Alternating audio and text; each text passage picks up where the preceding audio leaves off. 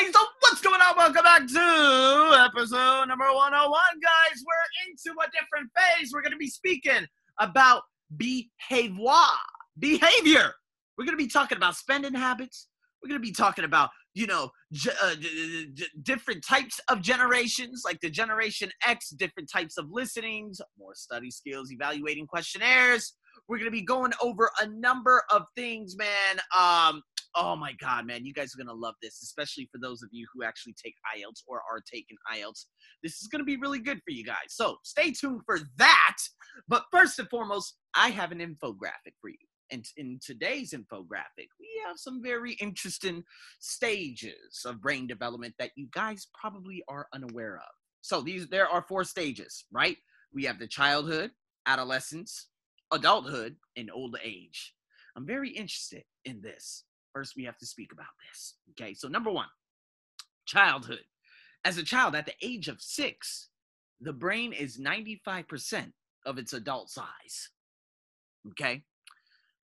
But by the time you get to adolescence, although the brain is fully grown, synapses are being pruned back to make connections more efficient. So what this means is that it affects the ability of teenagers to make rational decisions. Thus why most teenagers make a lot of decisions that are detrimental, or they're like, why did I do that? Why did I do this? Why did I do that? A lot of different things, a number of different things. I could go back and say, man, when I was a teenager going into 13 years old, boy, those were, 2001, a very, very tough year. Going into 2002, I was still trying to fit in. I was trying to sit at other people's tables rather than sitting at my table. Those are the stages of adolescence. We go through, a lot of people would say growing pains, but no, this just means we make a lot of irrational decisions. That's all there is to it. But when we get to adulthood, see, our cognitive abilities peak between 22 and 27, does this infographic says.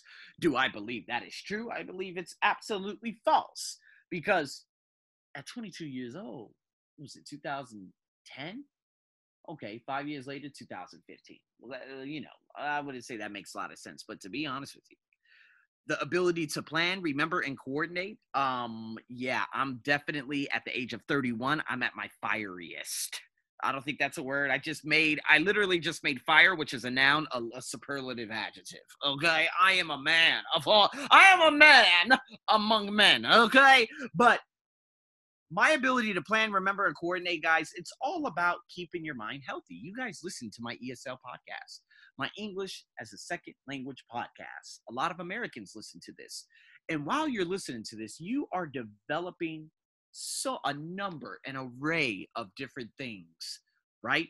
And if you're not learning, you're dying.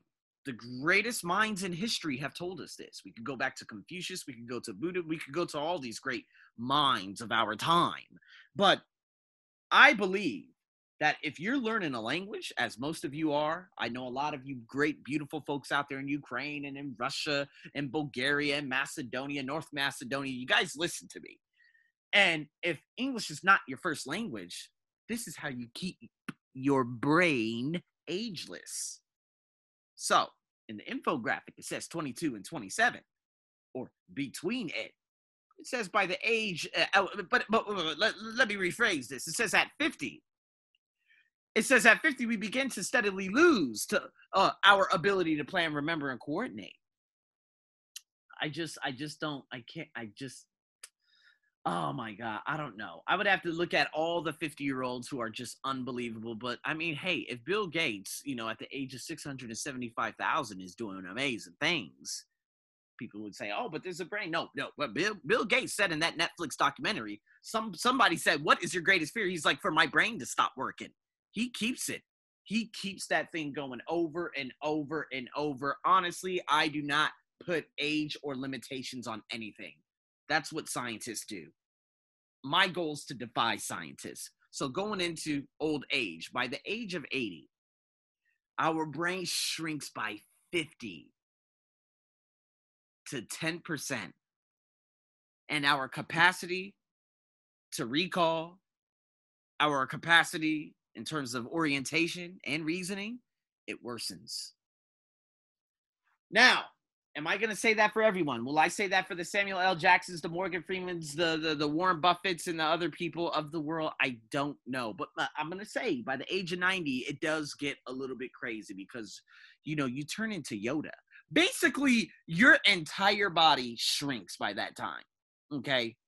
Other than like Bill Russell and all these other massive, tall basketball players, man, people have a tendency of literally shrinking beyond shrinking.